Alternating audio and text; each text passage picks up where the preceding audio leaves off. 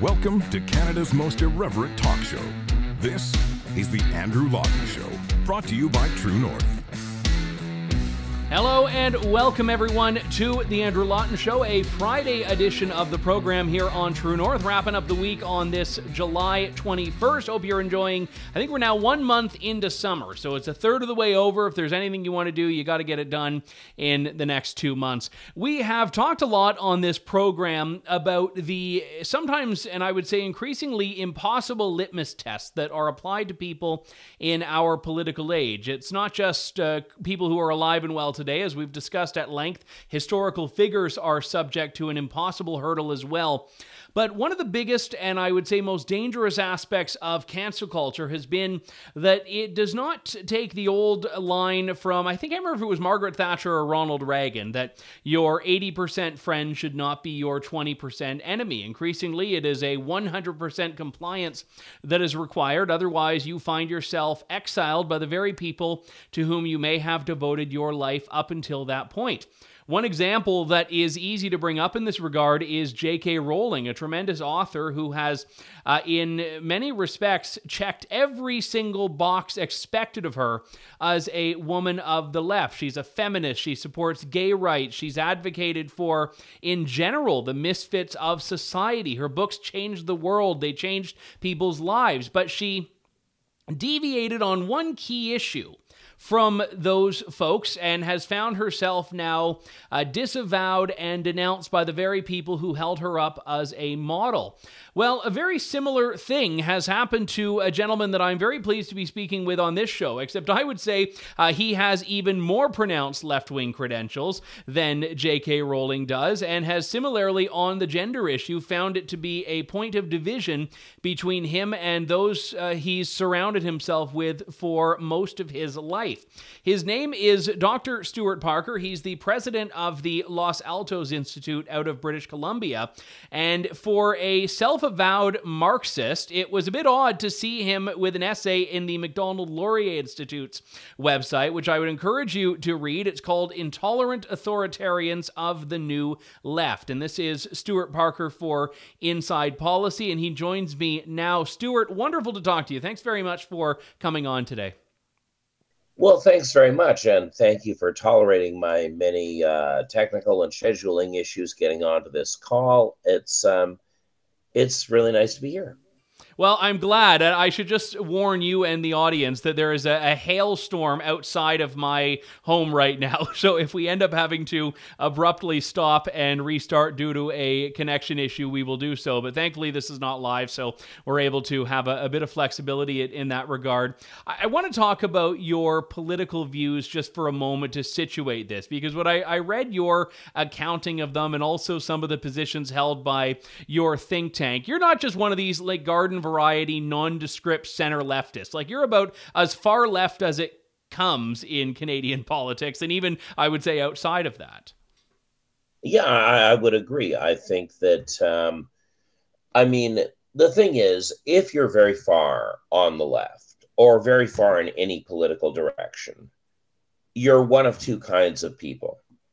You're either a person who has a very small world and leads a sectarian life, or you're a person who knows how to do broad coalition politics, because you can't rely on agreeing with most people about most things. So yeah, I'm a pretty far radical environmentalist on the whole climate file and all the other stuff, and I'm a Marxist. I not in terms of like believing everything Marx says, because that would be like weird and religious, but in terms of like using his work and the corpus of work around him as my primary political analysis tool. Yeah, I'm pretty much your like standard eco-communist, and so it's been an interesting journey the past few years, discovering that I'm actually supposedly a conservative. Yeah, not just a conservative, but far right, and in some cases a quote literal Nazi unquote. So, when did those labels first get applied to you? What was the context in which that emerged? Well, I think, I've been involved in a public cancellation campaign now for 3 years. There have been 6 public campaigns to cancel me.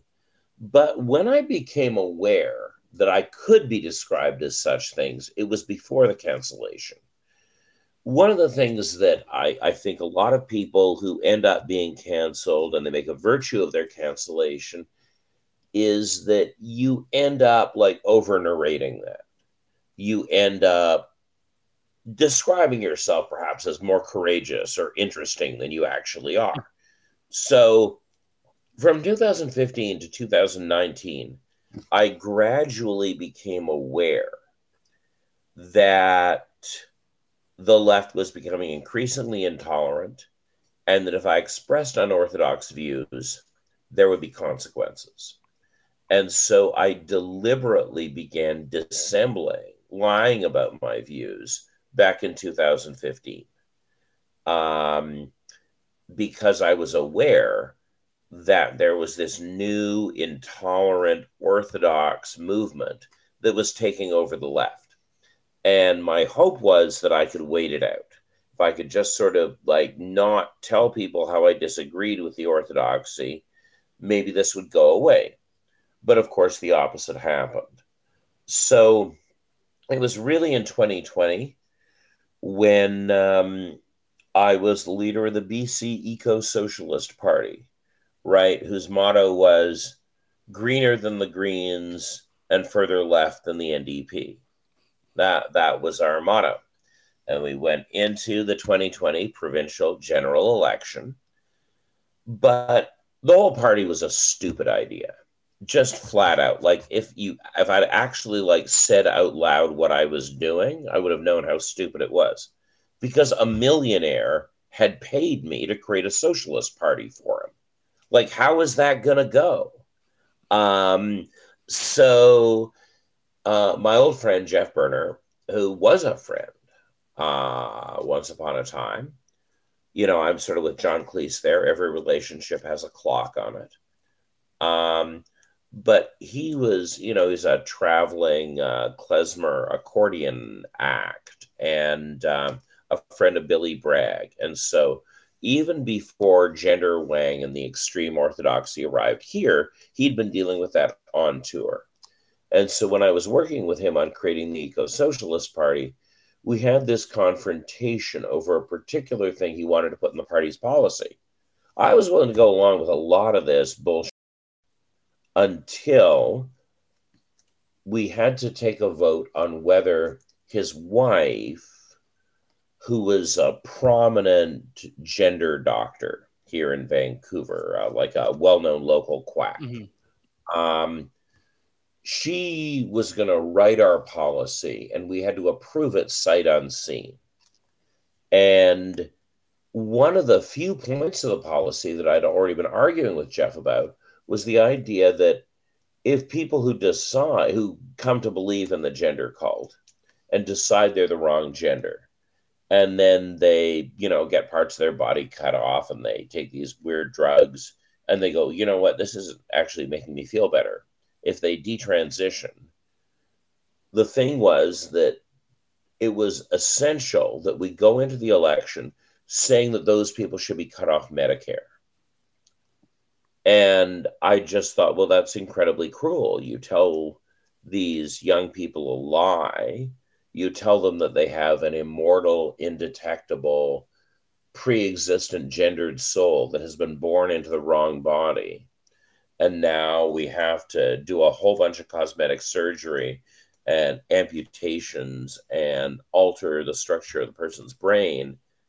And if that doesn't work for people, they shouldn't get health care ever again. I couldn't live with that. It was so extreme. It was so savage. It was so bizarre that I went, all right, that's enough. I can't go any further down this path. And so Jeff threatened the party that he would destroy us publicly and in the public square by outing our opposition to gender weighing. And that's how the cancellation campaigns against me began, was that,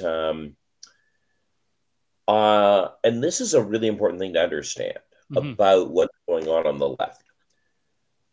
This gender nonsense is the left's sole boundary maintenance structure. The idea is that, and its position always changes. Like, it's not a consistent ideology. It's just madness and lunacy and new pharmaceuticals and new medical procedures. And the thing is, you're not measured on what you believe as part of the left, because gender weighing is a moving target. What you have to do in order to be recognized as part of the left is agree in advance to the next crazy thing the genderists will do or say. And so we're in this environment where any dissent from this constantly shifting orthodoxy is viewed as leaving the left.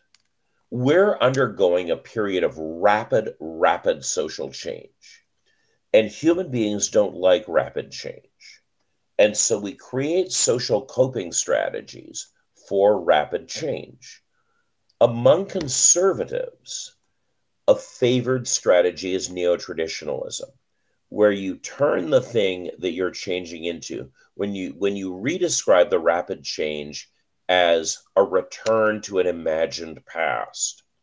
So whether you're thinking about neo-traditionalist indigenous hereditary chiefs who are describing some kind of return to a past in which we're harmonious with the earth and we live off the land and we're not involved in this industrial society, or whether you're listening to Trump supporters saying, "Make America great again," conservatives manage change by describing the thing they have to change into as a return to the past. The left, progressives, supposedly love change, but they actually can't handle it. And so what progressives have been doing for the past 8 years, I would say, is using tribalism rather than neo-traditionalism. And so the way you measure whether someone is part of the left is whether they follow the other members of the tribe into whatever the new crazy thing is.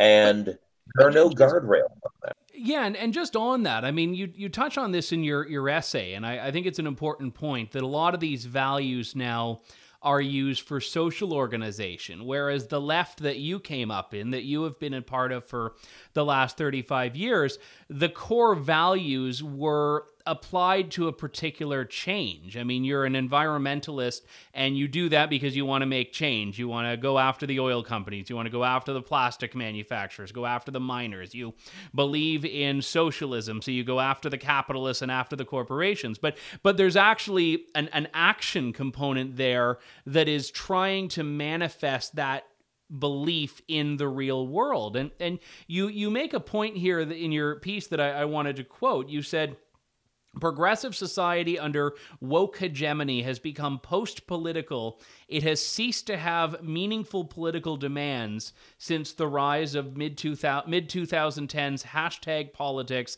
defund the police, land back, Me Too are not political ideas. They impersonate politics. Wokes do not make policy proposals and have no capacity to assemble the broad coalitions necessary to enact policy through democratic processes." And you go on to elaborate on that a little bit, but I thought that was a particularly poignant point here you raised, because you're basically saying that the louder the left has become now, the less they've actually wanted to be a part of any of the solutions to the problems they claim are pervasive in society. Right, because fundamentally the left is acting from despair. My political mentor, David Lewis, not the NDP guy, the um, crazy man who lived in Crescent Valley and was like a professional firewood collector and giant. One of the things that he said that I have found has guided me through a lot of these political waters is he said he would say to people who proposed, I would say, post-political things, he would say, you lack the faith that humanity will rise to the occasion. And fundamentally, I think the left is a movement gripped by despair. It's why I've written 3 opinion pieces about J.R.R. Tolkien's theory of hope, because the left has become disgusting and bizarre because the people in it have actually stopped hoping to change the world. They don't think it's possible. They think their horizon of expectation is foreclosed. And so to people on the left, they look at the world and they go, well, that's all broken. Who can we find to punish for that? Because clearly we can't fix it. And it's that despair that has spread through the left that has created our modern cancel culture. Because, yes, they lack political demands. I remember at the crescendo of Me Too, and, I was interfered with as a kid. I had some things to say.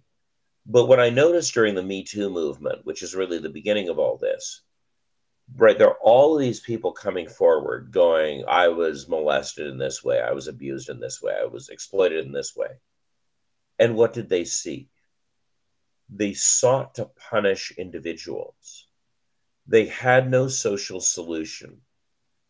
The left had become so full of despair, they couldn't imagine a society in which fewer women would be raped next year, in which fewer children would be sexually interfered with next year. All they could hope to do was punish individuals for specific crimes. And Mia Kirshner, who, I was born in the right year to think she's like the most beautiful woman of the Canadian cinema, wrote this essay. And obviously I was going to read it. It's a Mia Kirshner essay, and she doesn't write opinion pieces. And she wrote this piece for the Globe and Mail during Me Too, where she said, look, there are very simple things we can do to reduce the level of sexual violence in the movie industry. We can prohibit this through state law. We can prohibit this through trade union contracts. And she produced this enormous list of things we could actually do to solve the problem we were supposedly addressing. And no one picked up on that. No one said, what about moving our horizons beyond firing Harvey Weinstein and creating a world in which there will never be another Harvey Weinstein? And other than Sarah Polley and Mia Kirshner, I didn't see anybody in the movie industry take that step. And that was really the harbinger of where we were going to go. That the left isn't doing politics, it's given up on politics. The energy that people on the left would have put into knocking on doors or phoning people or taking meetings with civil society organizations they might sway to their side has been put into immiserating individuals, not to solve problems, but to punish people for the existence of problems the left no longer has the self-confidence to think it can solve. In your left, though, was there ever room for dissent? Because, I mean, conservatives in Canada especially don't agree with each other on anything. Like, would internal debate have been a thing for most of your last 35 years in left-wing activism, where was everyone pretty much on the same page on every issue? I mean, the left was a site of debate. Yeah, like if I were to make a criticism of the old left, the left that I'm now it's amazing what you can get nostalgic for. Like, I want the Berlin Wall back at this point. Um, I, you know, the big problem the left had was that it was primarily a site of debate. It was a cacophony of different voices proposing different solutions for the ills that ailed society. That was what the left was. And we laughed at ourselves over that. We laughed over the fact that everything was up for debate, that we were always in some kind of debate, that the deliberation never ended. And so to go from that to a completely orthodox society that has no tolerance for debate, I have whiplash.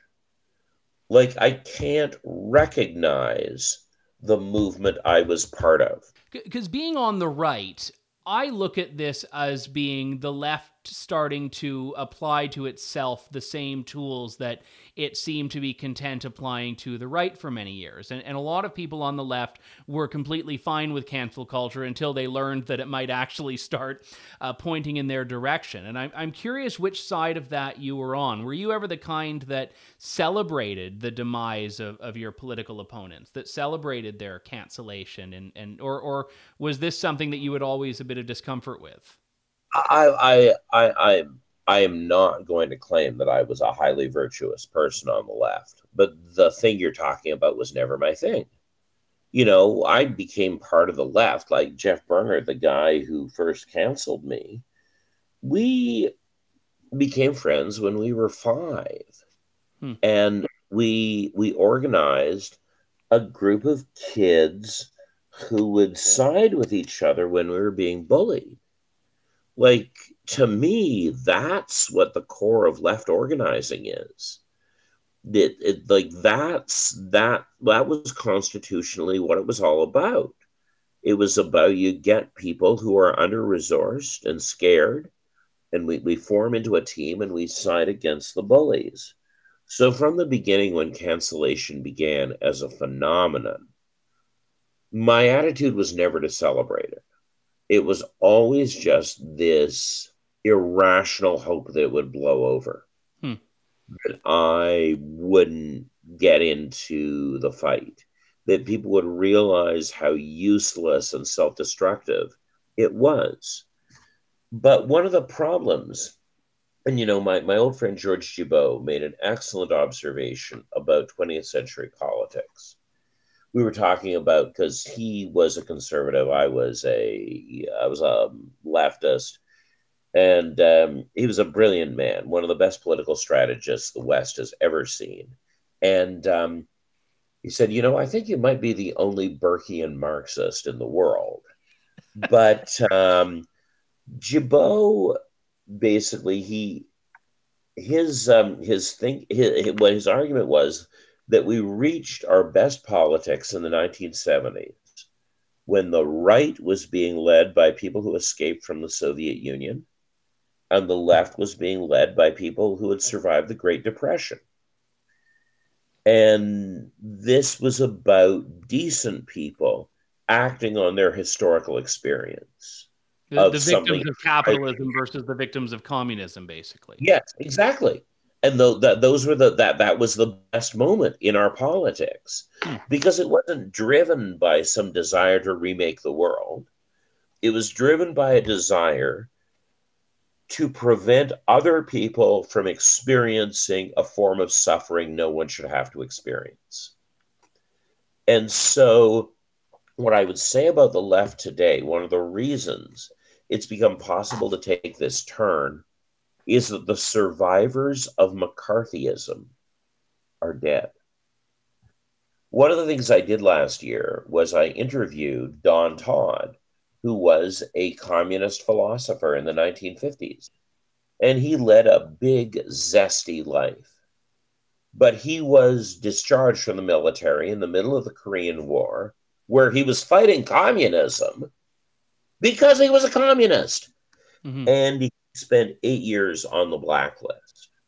And it was very helpful to talk with him about this, because he could tell me how I was supposed to live, what the things were that I needed to do to survive being blacklisted. And we had this conversation. I explained to him he's housebound, he's 94 years old. And I explained to him the blacklist was back. And at the end of the conversation, he shook my hand and passed me a $20 bill, because that's what you do when your friend is on the blacklist. And the problem is that today there are no blacklisted leaders of the left. No one on the left remembers ideological authoritarianism, because you've got to remember that McCarthyism worked just like what's happening right now. The government didn't keep most of those lists. Most of those lists were kept by private corporations. The lists that kept you from getting work, the lists that kept you from being invited to events. It was because society had become authoritarian. It wasn't just the state. The state was just a small part of the picture. And the loss of that cultural knowledge, that McCarthyism, that Zellsetzung in East Germany, the Beriea's NKVD in the Soviet Union, these things are largely staffed by volunteers. It's largely volunteers who have decided to become part of the authoritarian project. And the problem is that the left today thinks that because they're doing volunteer work for Big Pharma, that they're doing volunteer work for the military-industrial complex, that somehow that's not part of a totalitarian order. When in fact, that's the essence of a successful totalitarian order. Well, and when you mention that, I mean, the fascinating thing here is that a lot of the nemesis of the left, certainly of the Marxist left, the big corporations now, are capitulating to this thing themselves. I mean, I for example, a story I told on my show a few weeks ago, there's in my city of London, Ontario, we have a military General Dynamics plant that makes tanks for Saudi Arabia, or armored vehicles for Saudi Arabia. Now, this is an issue that, I would think the left and the right should be able to be in agreement with, but you drive down the street and you see they had the giant LGBT progress flag with the rainbow and the trans stuff, and I'm like, this is the military-industrial complex making weapons for Saudi Arabia, flying the progress flag to say, we love the trans folks, we love the gay folks, and you look at all the big banks, again, the evil capitalist overlords. Every church in Canada flies this flag. Yeah, and it's the funny thing is that these people that have been the challengers of authority have won. And still, no one is good enough for them. Nothing is good enough for them. No, you're not good enough for them. I'm not good enough. What happened is, right, you know how every election in the United States, there's this very, very boring story about there are white, educated Republican women in suburban Pennsylvania, and they will decide this election because the Democrats have finally come up with some pitch to convince these women to join. And then the vote stays the same. And people think then that the Democrats' pitch was stupid and didn't work. But that's wrong. Our political parties have largely swapped members over the past 30 years. Well, so I'd say even the last 10 in particular. It accelerated. It began in the 90s and it reached its crescendo in the past 10 years. So, and it's interesting, the friends of mine who remain friends, but who are still on the left, because it's very hard to stay friends with me and not exit the left for fear of things that will happen to you. But the two friends who have, the reason they've been able to surf all this is that their class position changed. A friend of mine, he has been living in the V5L postal code his whole adult life. Now, where is that for those not in BC? So this is Commercial Drive in Vancouver. It is the wokest neighborhood west of Toronto. Okay. Basically, like, you go down there and everybody's like got some kind of bespoke facial hair and they're wearing corduroy and riding a unicycle. Like, it's insane down there. Just this giant corduroy unicycle show. And but my friend's class has changed over that time. He moved there. He was like, a rockabilly guy with a leather coat who came out from a mill town where they made shingles. And, now he's like a logistics industry consultant flies all over North America. To stay in that postal code, he went from paying $500 a month for a basement suite to purchasing a one-bedroom condo for $1 million in the same postal code. And so what we have to recognize is that the people who've been able to stay on the left have not maintained their class position. They have radically improved their class position. Working class people, I got into an argument with a guy who claimed to be a Marxist the other day about whether the true doctrine of Karl Marx is that you should hate the industrial proletariat. And I'm like, you can't be on the left if you don't hate the proletariat. Like, I don't understand how people are saying this unironically. I don't understand how people don't, when they express views like that, recognize the absolute absurdity into which they have marched. But certainly if your class status is insecure, staying on the left is incredibly important right now. How else can you impress rich people? Now, I also do want to suggest that this diversity, equity, and inclusion stuff, this thing where the corporations put up the pharma pride flag and they go woke, and the military-industrial complex, produces queer nukes. Did you see this from the Bulletin of Atomic Scientists? I did not know about queer nukes. The doomsday clock for my whole life. My whole life I've been going, this doomsday clock is very credible. It's measuring how close we are to total annihilation. Well, the Bulletin of Atomic Scientists have changed their position. We're not trying to denuclearize anymore. They don't want to decommission the nukes. They want to, I'm literally quoting the bulletin, queer the nukes. That if they just make all the nuclear weapons gay, they won't blow us up. And I'm looking at this, like how is anyone taking themselves seriously in a context like this? Things must be totally insane to have reached that point where it's like, never mind banning the nukes. That's what we fought for our whole lives during the Cold War. Pride flag on them, and then they're all fine. Yeah. So when we launch it on, Putin's Moscow, it'll at least be the nice rainbow colors going through the sky. It's a queer nuke. Wow. So, and that's part of the problem here. Like, one of the things we're trying to do, part of the absurdity of a show like this, is we are trying to respond rationally to what has happened to the political left. And certainly class insecurity is playing a big role here. Certainly fear of cancellation and other stuff is playing a role here. But none of it can fully account for how completely insane this thing is. If we had read a William Gibson novel in the 1980s, when cyberpunk was a new thing, when the horizon of dystopian fiction was a near future, ecologically impoverished cyber society.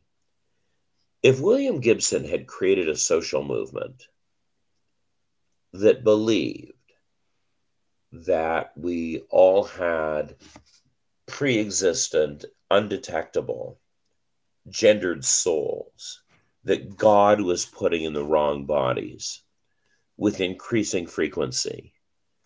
And the only way to emancipate society was to cut off the primary and secondary sexual characteristics of children and sterilize children, primarily focused on indigenous, gay, and disabled children. If there were like there were this social movement that believed in this mass sterilization project, and that also had a militia called Antifa that dressed in black masks and beat the shit out of old ladies in the street, we'd go, Gibson, this doesn't hold together. I can't believe in a dystopia this ridiculous. How on earth could a movement, which, as we saw in Melbourne, right, there's this moment where Antifa is faced with two crowds, Kelly J. Keane and her Let Women Speak rally, and a group of Nazis. And Antifa ignores the Nazis and grabs a 70-year-old woman, pushes her to the ground, and kicks her skull in. We wouldn't believe that as a piece of fiction. We would go, why is it that if you show a progressive a video of an old lady being beaten in the street by young masked men with bizarre cosmetic surgery and tattoos, and they look at them and go, I'm not sure who's in the right here. I need more context. Yeah, who knows who the real bad guys are anymore, right? There's no way this would have held up in a work of speculative fiction. Mm-hmm. Like this dive into the most like atavistic, bizarre madness. And that's the problem, because we keep thinking this is a thing you can debate. And one of the things people keep saying, are we going to beat these people sooner? We're going to, look at the polls showing that more and more people oppose gender weighing. And it's like, you don't understand authoritarians. Authoritarians, right, they look at Machiavelli, right? Machiavelli wrote this great book about how terrible 15th century Italy was. And he described like all the things that would cause you to get ahead in 15th century Italy. And some idiots went, oh, that's obviously how you should do politics, which is not what he was saying at all. But the point is that Machiavelli said that authoritarians don't want to be loved. They want to be feared. Being popular only gets in the way for them because their payoff is the knowledge that we're being coerced, that we're being forced, that's what they live for. And so when you look at these folks, they don't want to sell you an ideology you could agree with. They want to sell you something no one could agree with, something so inconsistent, so monstrous, so insane, that suggests that anyone who does not want to find disabled children and cut off their body parts is an evil person. What they're doing is they're not measuring your agreement. They're not looking for agreement. They're looking for submission. Yeah, the no desire to persuade and win people over, which I think was probably the hallmark of most activism over the last, certainly the last 60 years. Well, that's right, because we lived in a democratic society with a democratic social contract. And the idea was, if you want to get something done, learn to work with people who aren't like you. One of the things that helped to equip me for this, because God knows if I had been a regular leftist, I wouldn't have survived the past 3 years of my world being turned upside down. But I was an early campaigner for proportional representation, for electoral reform that put minority voices in the legislature. And what a lot of people do not credit, particularly Fair Vote Canada today, is that the modern proportional representation movement in Canada was founded in the early 1990s by pro-lifers.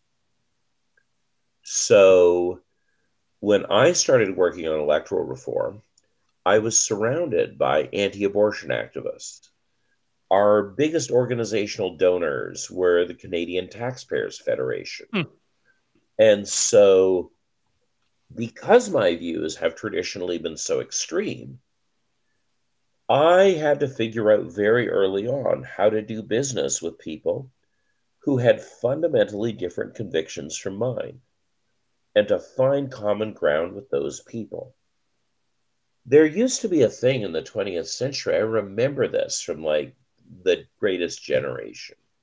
One of the things you associate with the people who won the Second World War is there were a lot of interfaith, multi-partisan marriages where the husband and wife would joke about the fact that he always voted Liberal and she always voted Tory, that they canceled each other's votes out every election for 50 years.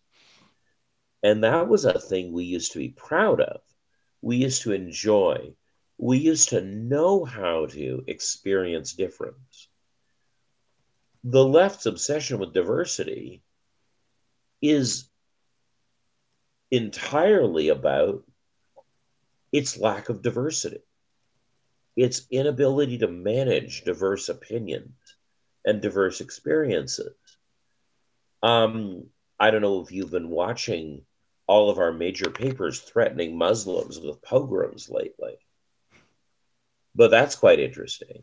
Yeah, and it's about how you can, I'm not saying this has happened to you, but how you can in today's society never change your position, but somehow find yourself dramatically in a disconnect from everyone else, because the world can move around you and leave you as you've learned, a very lonely place among your old friends. And I know you've made new friends that you may disagree with on most things, but your experience and your penchant for coalition building has served you well. It's a piece that people should definitely read, Intolerant Authoritarians of the New Left. It's in Inside Policy, which is published by our friends at the Macdonald-Laurier Institute. Again, not a hotbed for Marxist thought by any stretch, but it's a great piece. And Stuart Parker, thank you so much for coming on today. Great to speak with you.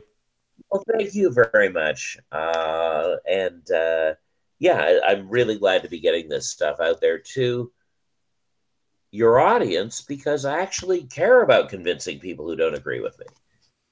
Well, you coming on with me will cement your cancellation on the left. So we'll have you wearing the MAGA hat and flying the F Trudeau flag before long. Stuart, great to talk to you, sir. Thanks so much for coming on today. That was Dr. Stuart Parker. And, one question that I would have loved to have put to him had we had more time, and we may have him back on because I think it's an interesting topic, is this idea of the way the left views the right relative to how the right views the left. And one thing that strikes me here is that, I know I'm generalizing, but I think when we look at communists, for example, we kind of just chuckle at them. Like, because if you're a garden variety communist in 2023, it's like, oh, look how quaint that is. But the left does not view the far right with the same level of quaintness. In fact, anyone who is like, even to the right of Justin Trudeau is viewed as a, bordering on a Nazi or an outright Nazi. And that's I think the distinction here is that the right does not view the far left with the same level of fear and anger and venom that the left views the far right. And the problem then, of course, is how they define far right and how you can be far right without really even being right at all. But all of this is, I think, part and parcel of what Stuart and I were just talking about there. And it's that there are two camps on the left. There is the increasing majority of those that aren't interested in persuasion, they aren't interested in coalition building, they want power and they want control.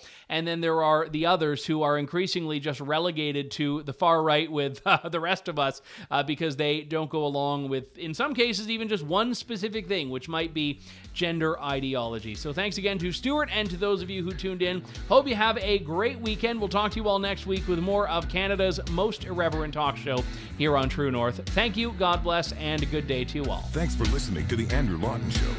Support the program by donating to True North at www.tnc.news.